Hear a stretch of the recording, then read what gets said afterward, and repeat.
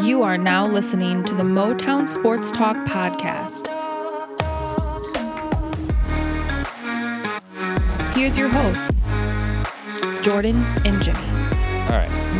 Hello, everyone, and welcome back. Today is August 9th, 2020, and I am Jordan. I currently contribute articles weekly for the Sideline Report. And I'm Jimmy Liao, board certified in family medicine, University of Michigan Medical School graduate. And we are your hosts, just to give you a little bit of background about us and to let you know a little bit more about what we actually do. And we want to take a quick second and to thank all of our listeners, whether you're new or returning. We've grown quite a bit in these last couple months, so we want to give a huge thank you out to everyone.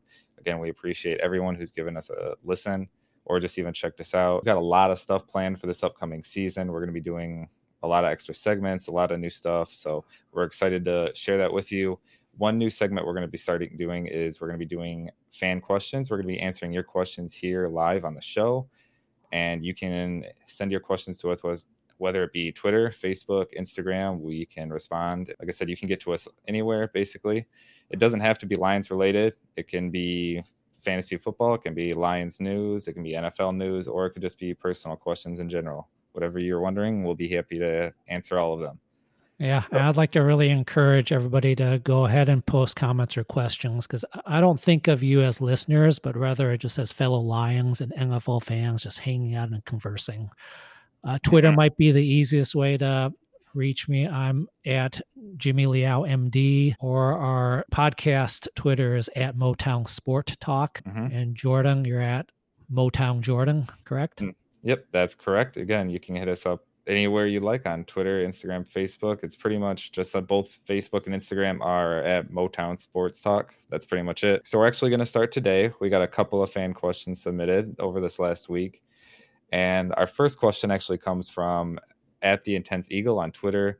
And he asks, is Kyler Murray a viable fantasy option? Who is the go-to running back this season? And which wide receiver will have a breakout year this year? Starting with Kyler Murray, I personally definitely think that he is going to be a great fantasy option, especially since they added DeAndre Hopkins to the roster, and they already had a loaded wide receiver room with Larry Fitzgerald and Christian Kirk on the roster already. And they added Kenyon Drake from Miami to the backfield. So Kyler Murray is definitely going to have a great year this year, I think, even if the Cardinals don't produce wins, which I think they're going to be better than they were last year overall, but I do think their offense is going to be very explosive this year. You might be right with Kyler Murray. He got DeAndre Hopkins, which is huge. Generally with first and second year quarterbacks, I withhold judgment for a little bit. Last year, I was expecting Kyler Murray to be a much more impactful runner as a quarterback and get a lot of yards on the ground. He actually wasn't much of that.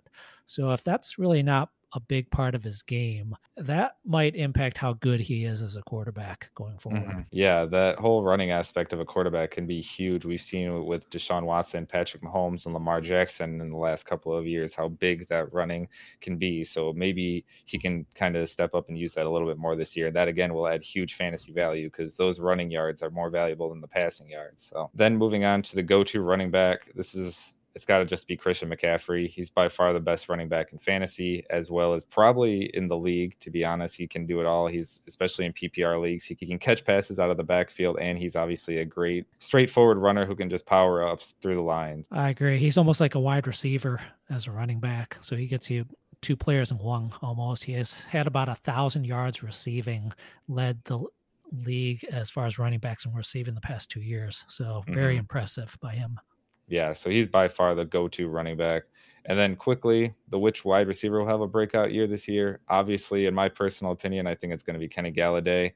But after he put up 1,000-yard season and led the league in touchdowns, how much more can you really break out? He just doesn't get the national recognition that he deserves. So if you want my non-biased opinion, I think it could possibly be Deontay Johnson from the Steelers. He could have a great year this year. He saw his snaps increase immensely, and especially with Ben Roethlisberger coming back, hopefully healthy, and Juju Smith-Schuster probably drawing a lot of the attention on defense. I think he could have a lot of catches this year. Yeah, picking a Steeler wide receiver historically is a pretty good move. For some reason, they're just able to hit on wide receivers, even late round wide receivers, like Antonio Brown, Mike Wallace a few years back, Juju Smith-Schuster, which was a second-round pick. So I don't know if it's their offense, if it's their coaching, or if it's Roethlisberger, or just combination of everything. But their wide receivers generally outperform. So that's an early season statement. I would like to bring this point back up. If he does perform pretty well, I hope you draft him, and I hope he does well for you. Moving on, we actually got a couple more questions from Blaine Kuhnman. I apologize if I butchered your name, but he reached out to us on Facebook, and he asked us a few questions, but we just grabbed a couple of them. So the first question he asked is, why haven't the Lions signed Kenny Galladay to an extension yet? And quickly, my personal opinion, honestly, I'm not sure, but they do have a few people to extend this year, with obviously him and Taylor Decker requiring an extension coming up. And this whole COVID situation has definitely brought upon some uncertain times that a lot of agents and a lot of teams don't know what the salary cap going to be changing over the next couple of years. It's hard to give people long-term extensions. Again, we'll just have to wait and see on that. What are your thoughts on that, Jimmy? Yeah, it was a really good idea for Bob Quinn to wait to extend Galladay until the whole COVID CBA was passed and all the opt-outs were decided. Mm-hmm. We're seeing what happened with a guy like CJ Mosley, who signed a huge contract a couple years ago and now has opted out and has made $29 million for playing 1 year of football. And that 1 year, he actually only played 2 games. So the Jets are getting a horrible return on that contract. And given that there could be a COVID opt-outs in 2021, Bob Quinn is doing the smart thing, seeing how this plays out. And now that we know exactly what the CBA is, now go ahead and structuring Galladay's extension just in case of a future COVID issue is a smart move.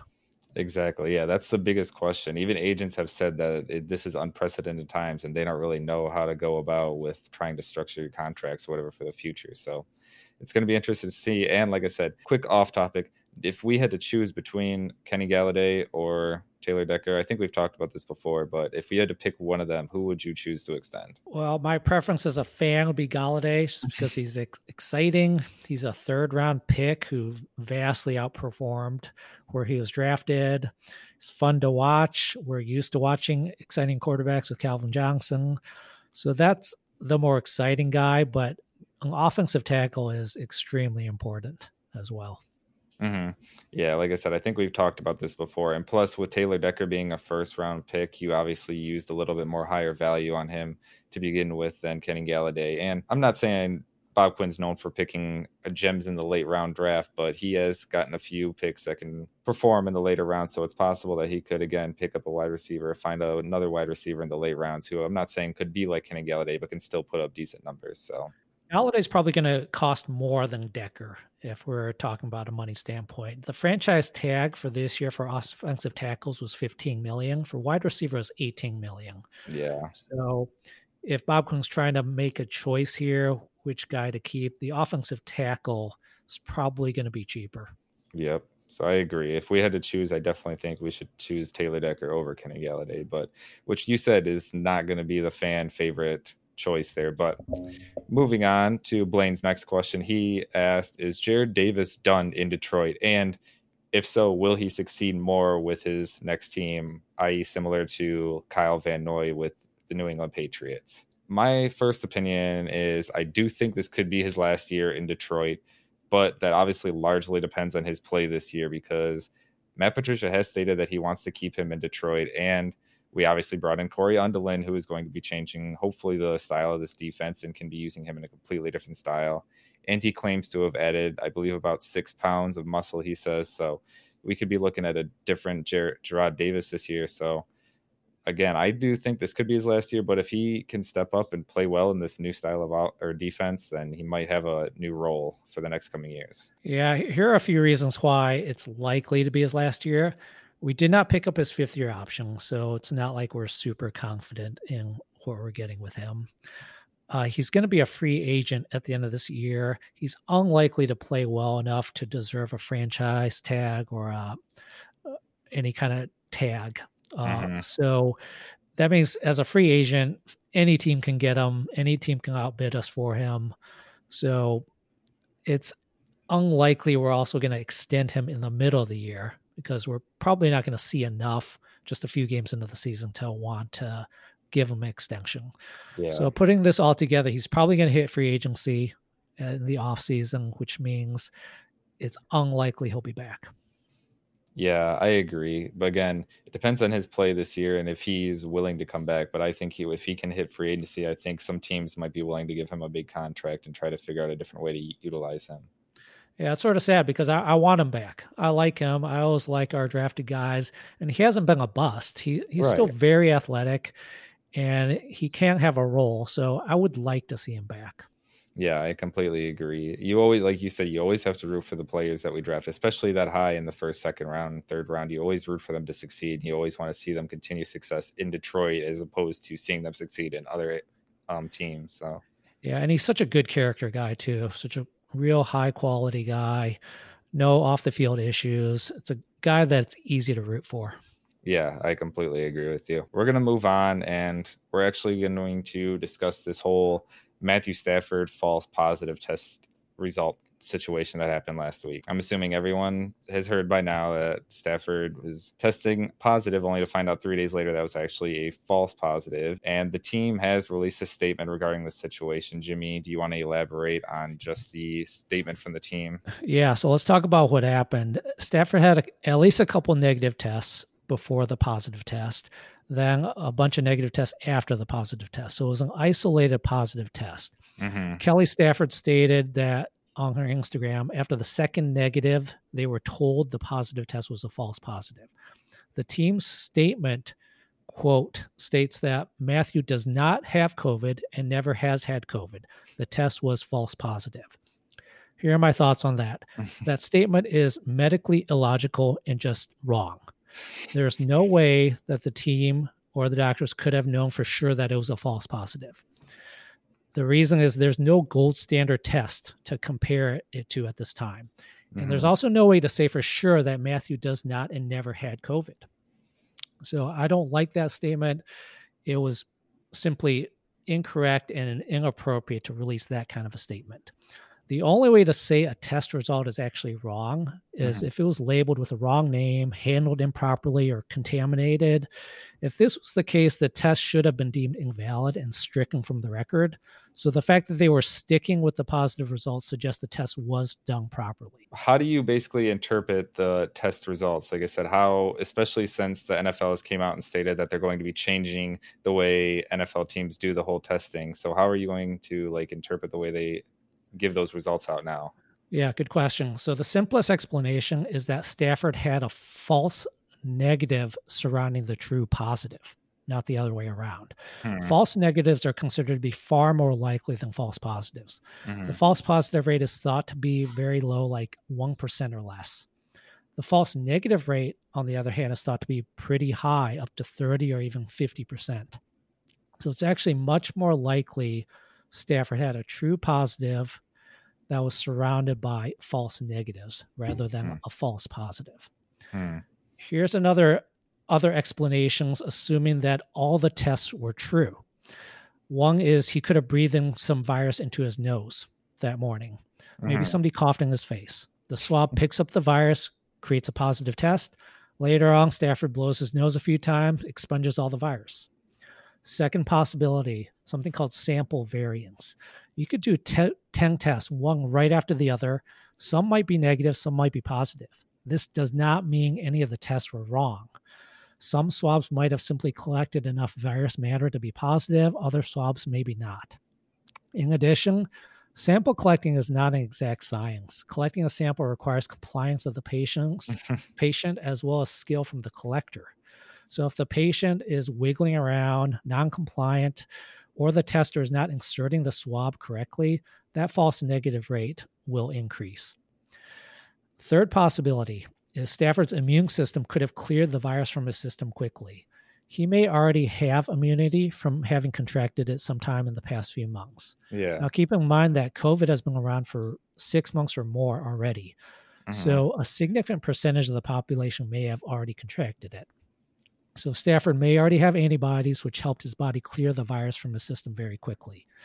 Even if he wasn't immune, even if he had never been exposed to the virus in the past, his body still could have fought it off quickly, especially if the viral load was low. Yeah, it's really interesting how they do those tests because, like you said, there could be so much interference between whether just the patient is cooperating and whether the doctor is actually knowing what they're doing. Like Dr. Sills actually did a conference call to sort of clear things up. What were your thoughts on his conference call? Yeah, so he had a conference call 2 days ago on Friday. He basically shot down everything in the Lions statement.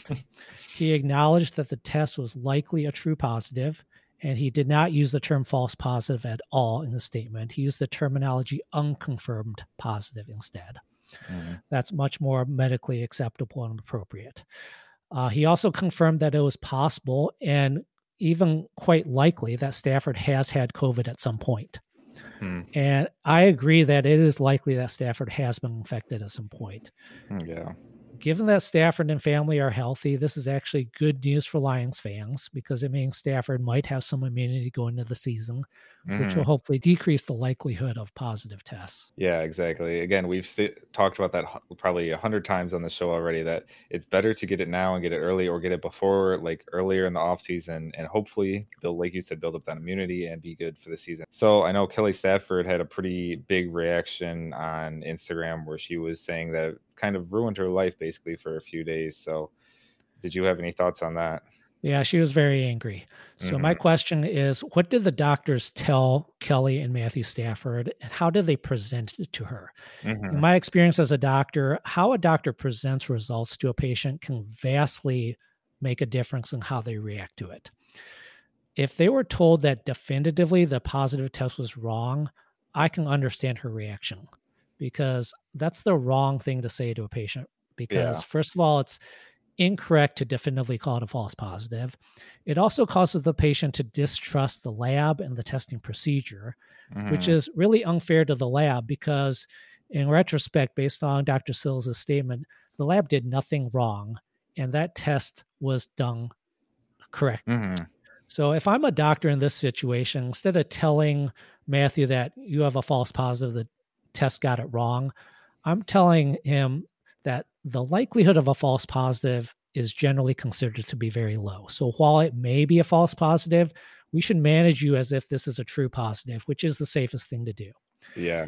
It's good news that multiple subsequent tests have come back negative, Matthew, which is reassuring that if you have the virus, you've likely cleared it from your body and you're at low risk to yourself and others.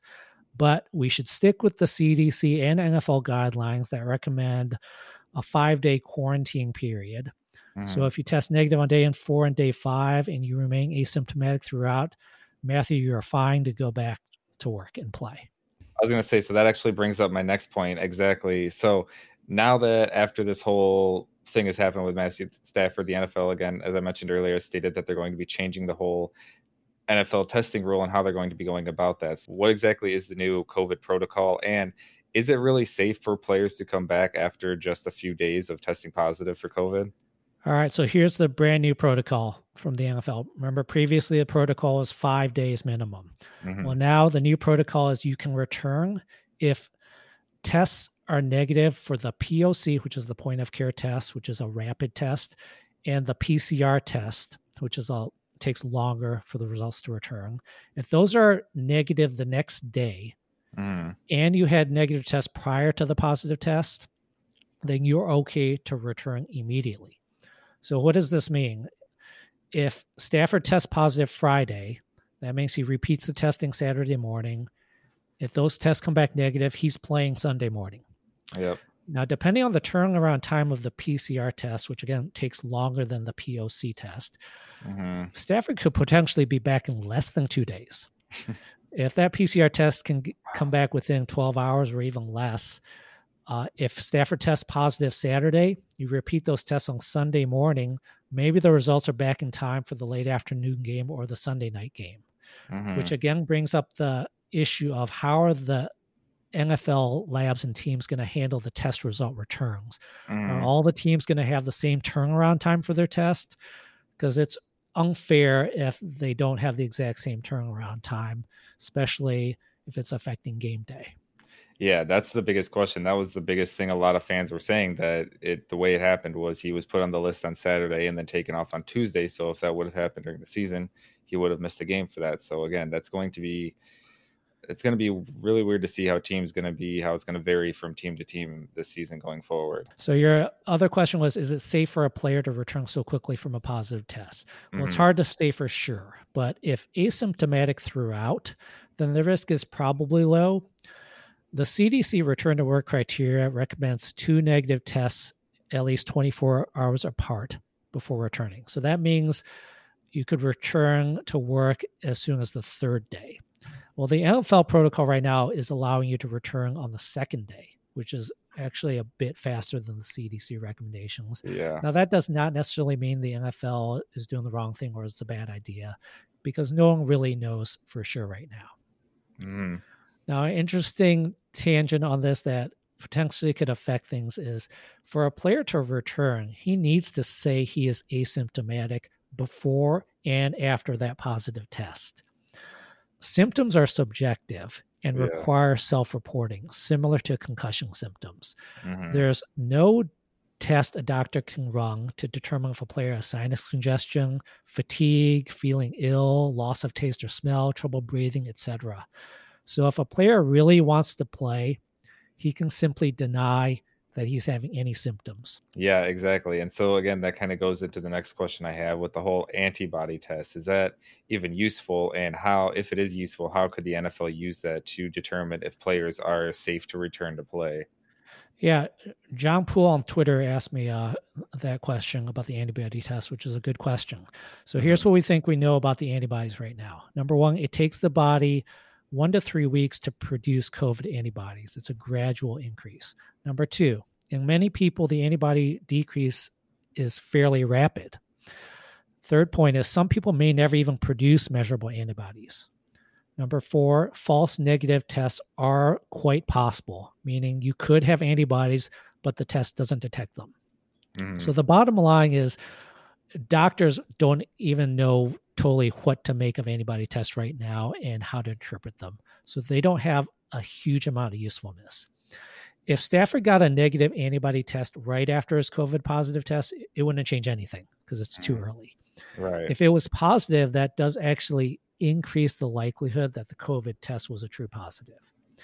Now, if Stafford has a series of negative antibody tests from now until 2 to 3 weeks from now, I would say that does increase the likelihood that he had a false positive COVID test. However, it does not make it definitively a false positive. So I would never say that it's a false positive. Yeah. I would still work under the assumption that the COVID test was a true positive. So the bottom line with the antibody test is, it may add some information to the clinical picture, but it doesn't change enough to change how Stafford is managed. Yeah, again, this is going to be an unprecedented season. There's a lot of questions and there's not enough answers. It's basically what we're trying to get at right here. We don't know enough. Nobody really knows enough until we get into it. Next up, we'll discuss my article from last week for the Sideline Report. I took a look at the defensive line as it stands currently, and I kind of asked if they're going to be better this year than they were last year's. I guess, Jimmy, how do you kind of feel about the defensive line as it stands right now? And do you actually see them being better this year? Yeah, it's concerning because Austin Bryant is on the PUP. Okwara's on the NFI. John Atkins opted out. We recently signed Dalen Mack, but he already got waived. So his stay with the Lions was just barely longer than the legendary Lion, Robert Ayers. So we are hurting, I think, from a D-line standpoint. Yeah, I completely agree. Again, it kind of started to look like a little bit of a strength with some of the people we brought in, and hopefully some of the people from last year would be able to step up. We've talked about Austin Bryant multiple times in the show, but again, him starting on PUP, which is the same list he started on last year, is not a very good start to the season at all. Yeah, so we're hoping for Deshaun Hand to recover from all his injuries and play a lot more. We're hoping that Danny Shelton and Nick Williams can provide help. I'm not expecting much from our 6th and 7th round picks, Penasini and Cornell, but maybe one or two of those guys can outperform their draft status. I may be wrong. I believe it was Jashawn Cornell that was actually in the top 4 or 5 in pressure percentage on quarterbacks last year in the NCAA. He might actually have a big role this upcoming year. But yeah, again, and that was the problem with last year's defensive line, is that it was health. It came in, it was supposed to be one of the biggest strengths of the team, but none of them could stay healthy. And when some of them were healthy, some of the other ones weren't healthy, and none of them actually got to play all together for a full season. So if that defensive line last year just could have played all together a full healthy season, we could have saw a completely different defensive line than we saw. But it could be the same story this year. If health doesn't come on our side, then it could be the exact same problem as last year. We just have to hope that our secondary can be a lot better than the 32nd ranked defense that it was last year. Yeah, we might be counting on our linebackers a lot more this year for both pass rush and run stopping. Yeah, it's going to be interesting. I do think overall, not just the defensive line, but I think the defense in general will be a lot better. Again, I think we've got a little bit more depth in certain areas. Again, some less in some areas, but I think with Corey Undelin, we've talked about it hundreds of times, but I do think the defense will be a lot more aggressive, and it'll have a different play style this year than it has in the previous few years. Next up today, we'll talk about the NFL deadline to opt out, which was last Thursday at 4 p.m., August 6th, for all NFL players. Thankfully, we only had a few Lions players that opted out, those being Russell Bodine, John Atkins, and Geronimo Allison. And there were only a few more players that were added to the list the last couple of days in total, making it 66 players in total in the NFL, which for what it's actually 67. Some guys added just a little bit after. Yeah. So actually 67 is in total.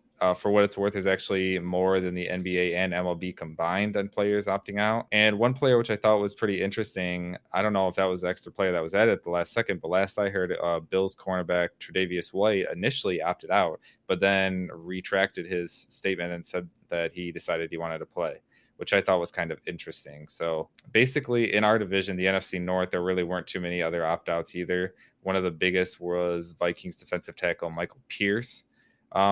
So I guess, Jimmy, what did you think about the whole opt-out deadline? And did you think there'd be more players opting out than happened, or did you think there'd be less? Well, my main concern with the deadline was that there's going to be a huge surge of players opting out at the deadline. Mm-hmm. Fortunately, the deadline passed with a whimper, which was really good. Yeah. So 67 total players, that's only about 2.6% of the league. So not a big deal. And the important thing is that no big names opted out. No starting quarterbacks, no real big-time players. So that's really good news for the league and fans. Mm-hmm. Most guys who opted out seem to be fringe players that might not even make the team.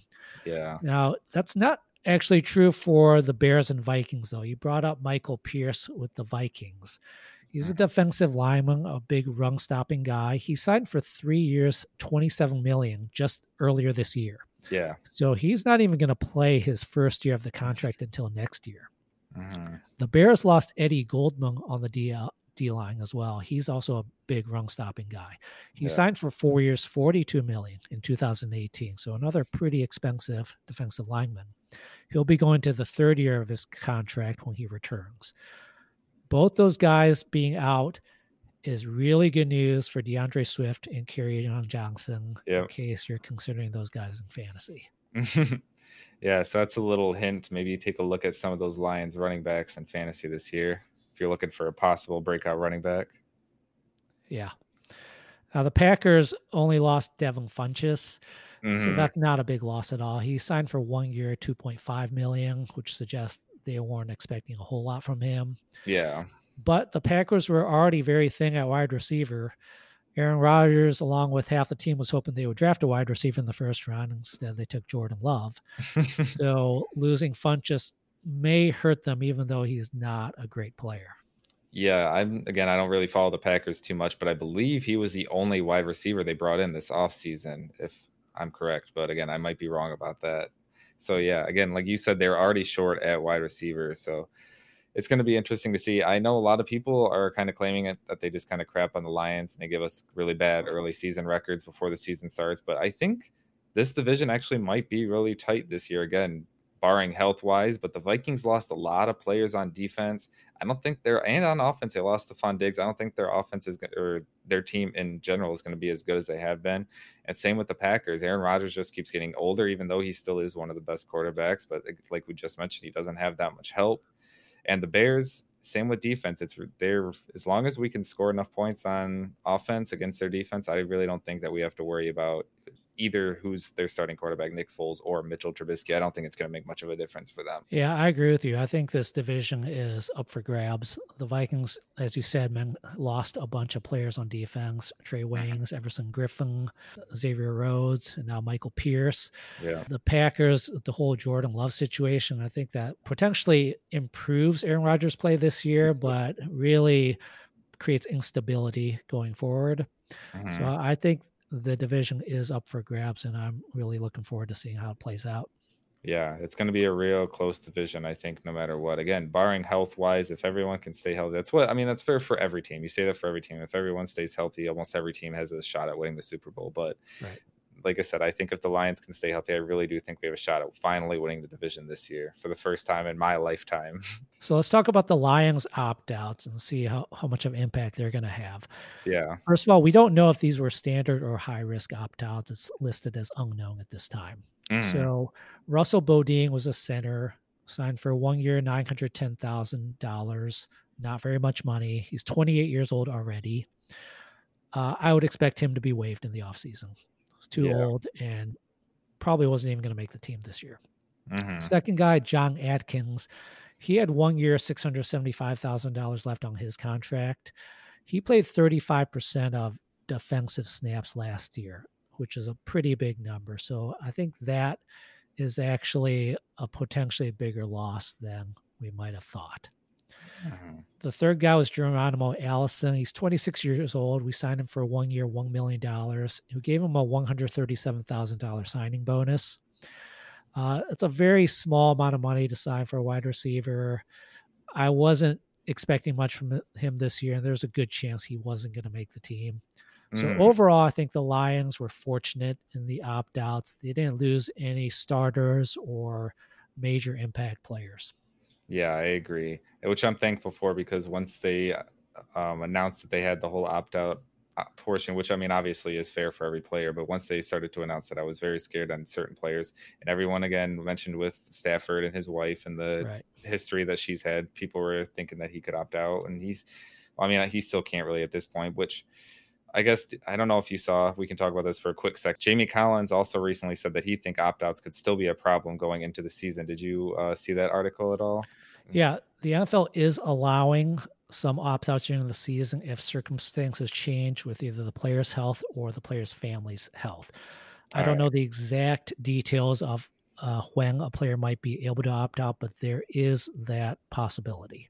So again, I guess there is that possibility that Stafford could possibly opt out again, like you just said, depending on certain circumstances that happen. Yeah, I don't think we need to worry about Stafford opting out. Yeah. As far as Jamie Collins saying that he wished the NFL had allowed more opt-out time or allowing opt-outs during the season, well, players are allowed to retire at any time. They're not being forced to play. So they do already have an opt-out scenario at any point. They can retire. The contract basically goes into a freeze mode, just like the tolling. They will be required to pay back signing bonus, a la Calvin Johnson situation, which is why a lot of players aren't going to want to try to take the retirement option. Yeah, I agree. It's going to be crazy to see if players start opting out in the middle of the season. Yeah, I'm not expecting that to happen, really. Yeah, again, unless there's certain drastic circumstances that changes in a player's life or family, I don't think there's going to be a big opt-out more in the season. Right. One point I want to make about all the Lion opt-outs is don't expect any of these guys to be with the Lions next year or even in the NFL. These guys are fringe guys who have already opted out. It's hard to imagine Bob Quinn or another GM wanting to take a chance on them next offseason. Yeah, you could say that about almost all these players, unless like they already have a huge contract like Michael Pierce or CJ Mosley. Mosley, right.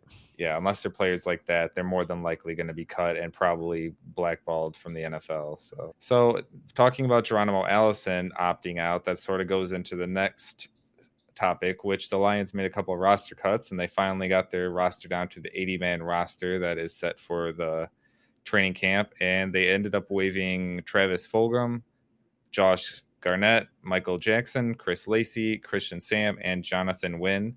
So that is in total, again, with Geronimo Allison, that takes down 3 wide receivers out of the wide receivers room. And we've talked about this on a previous episode that we initially had 11 wide receivers signed, with possibly Jamal Agnew being added. So that was 12 wide receivers at one point that the Lions possibly had signed to the roster. So that brings that down to 9 at this point. Again, barring Jamal Agnew's position, what's going on officially with him. So I guess, what are your thoughts on the cut downs and the wide receiver room in general? Yeah, what stood out to me was the wide receiver cuts. Mm-hmm. Travis Fulgham was not a huge surprise, although a minor surprise because he's only going to his second year. We just drafted him last year in the 6th round. Yep. But when you look at his playing snap counts from last year, it was highly concerning. He only played 5% of offensive snaps last year, and he only played 5% of special team snaps. So he wasn't even valuable as a special teamer. So this was there were some foreboding signs that he was not going to make the team this year. Yeah. The Chris Lacey cut was also interesting because he actually played 12% of snaps on offense last year. He played over twice as much as Fulgham. When you look at the top 7 wide receivers from snap count of last year, we have Golladay, Jones, Amendola, and Hall, Fulgham, Lacey, and then Tom Kennedy, who only played 8 snaps, so he barely even counts. Yeah. So Fulgham and Lacey are out. We got the top 4 guys, which seem to be pretty rock solid at this point, which includes Marvin Hall. But beyond that, I think our wide receiver depth is very questionable at this point. Quintez Cephas, our 5th rounder, stands a very good chance of making the roster at this point. Yeah. Agnew, as you mentioned, also was helped by this initial round of cuts. And maybe even Jason Huntley, our 5th rounder this year, is helped by it. Because Jason Huntley's not exactly a running back. He might be more of a gadget guy like a Jamal Agnew. So we'll have to see how this all plays out. But I am concerned about our wide receiver group if any one of our starters, particularly Golladay or Jones, goes down with an injury. Yeah, I agree. Well, one guy that is going to be a big-time wide receiver for us is TJ Hawkinson. So we should almost slot him right into this wide receiver group. We drafted him to be a big-time receiver for us. He could easily have 80 to 100 catches this year. Yeah, he could easily be up there with some of the top tight end. And again, he could be another secret fantasy option if someone's looking for a sleeper tight end this year. TJ Hawkinson might possibly get a lot of targets again, because we know Stafford likes a lot of those slants, a lot of those short passes sometimes when all of our wide receivers are being covered deep. So TJ Hawkinson could get a lot of those short passes. All right, I guess that's going to do it for us. I want to thank everyone for tuning in, and we'll see you again next time.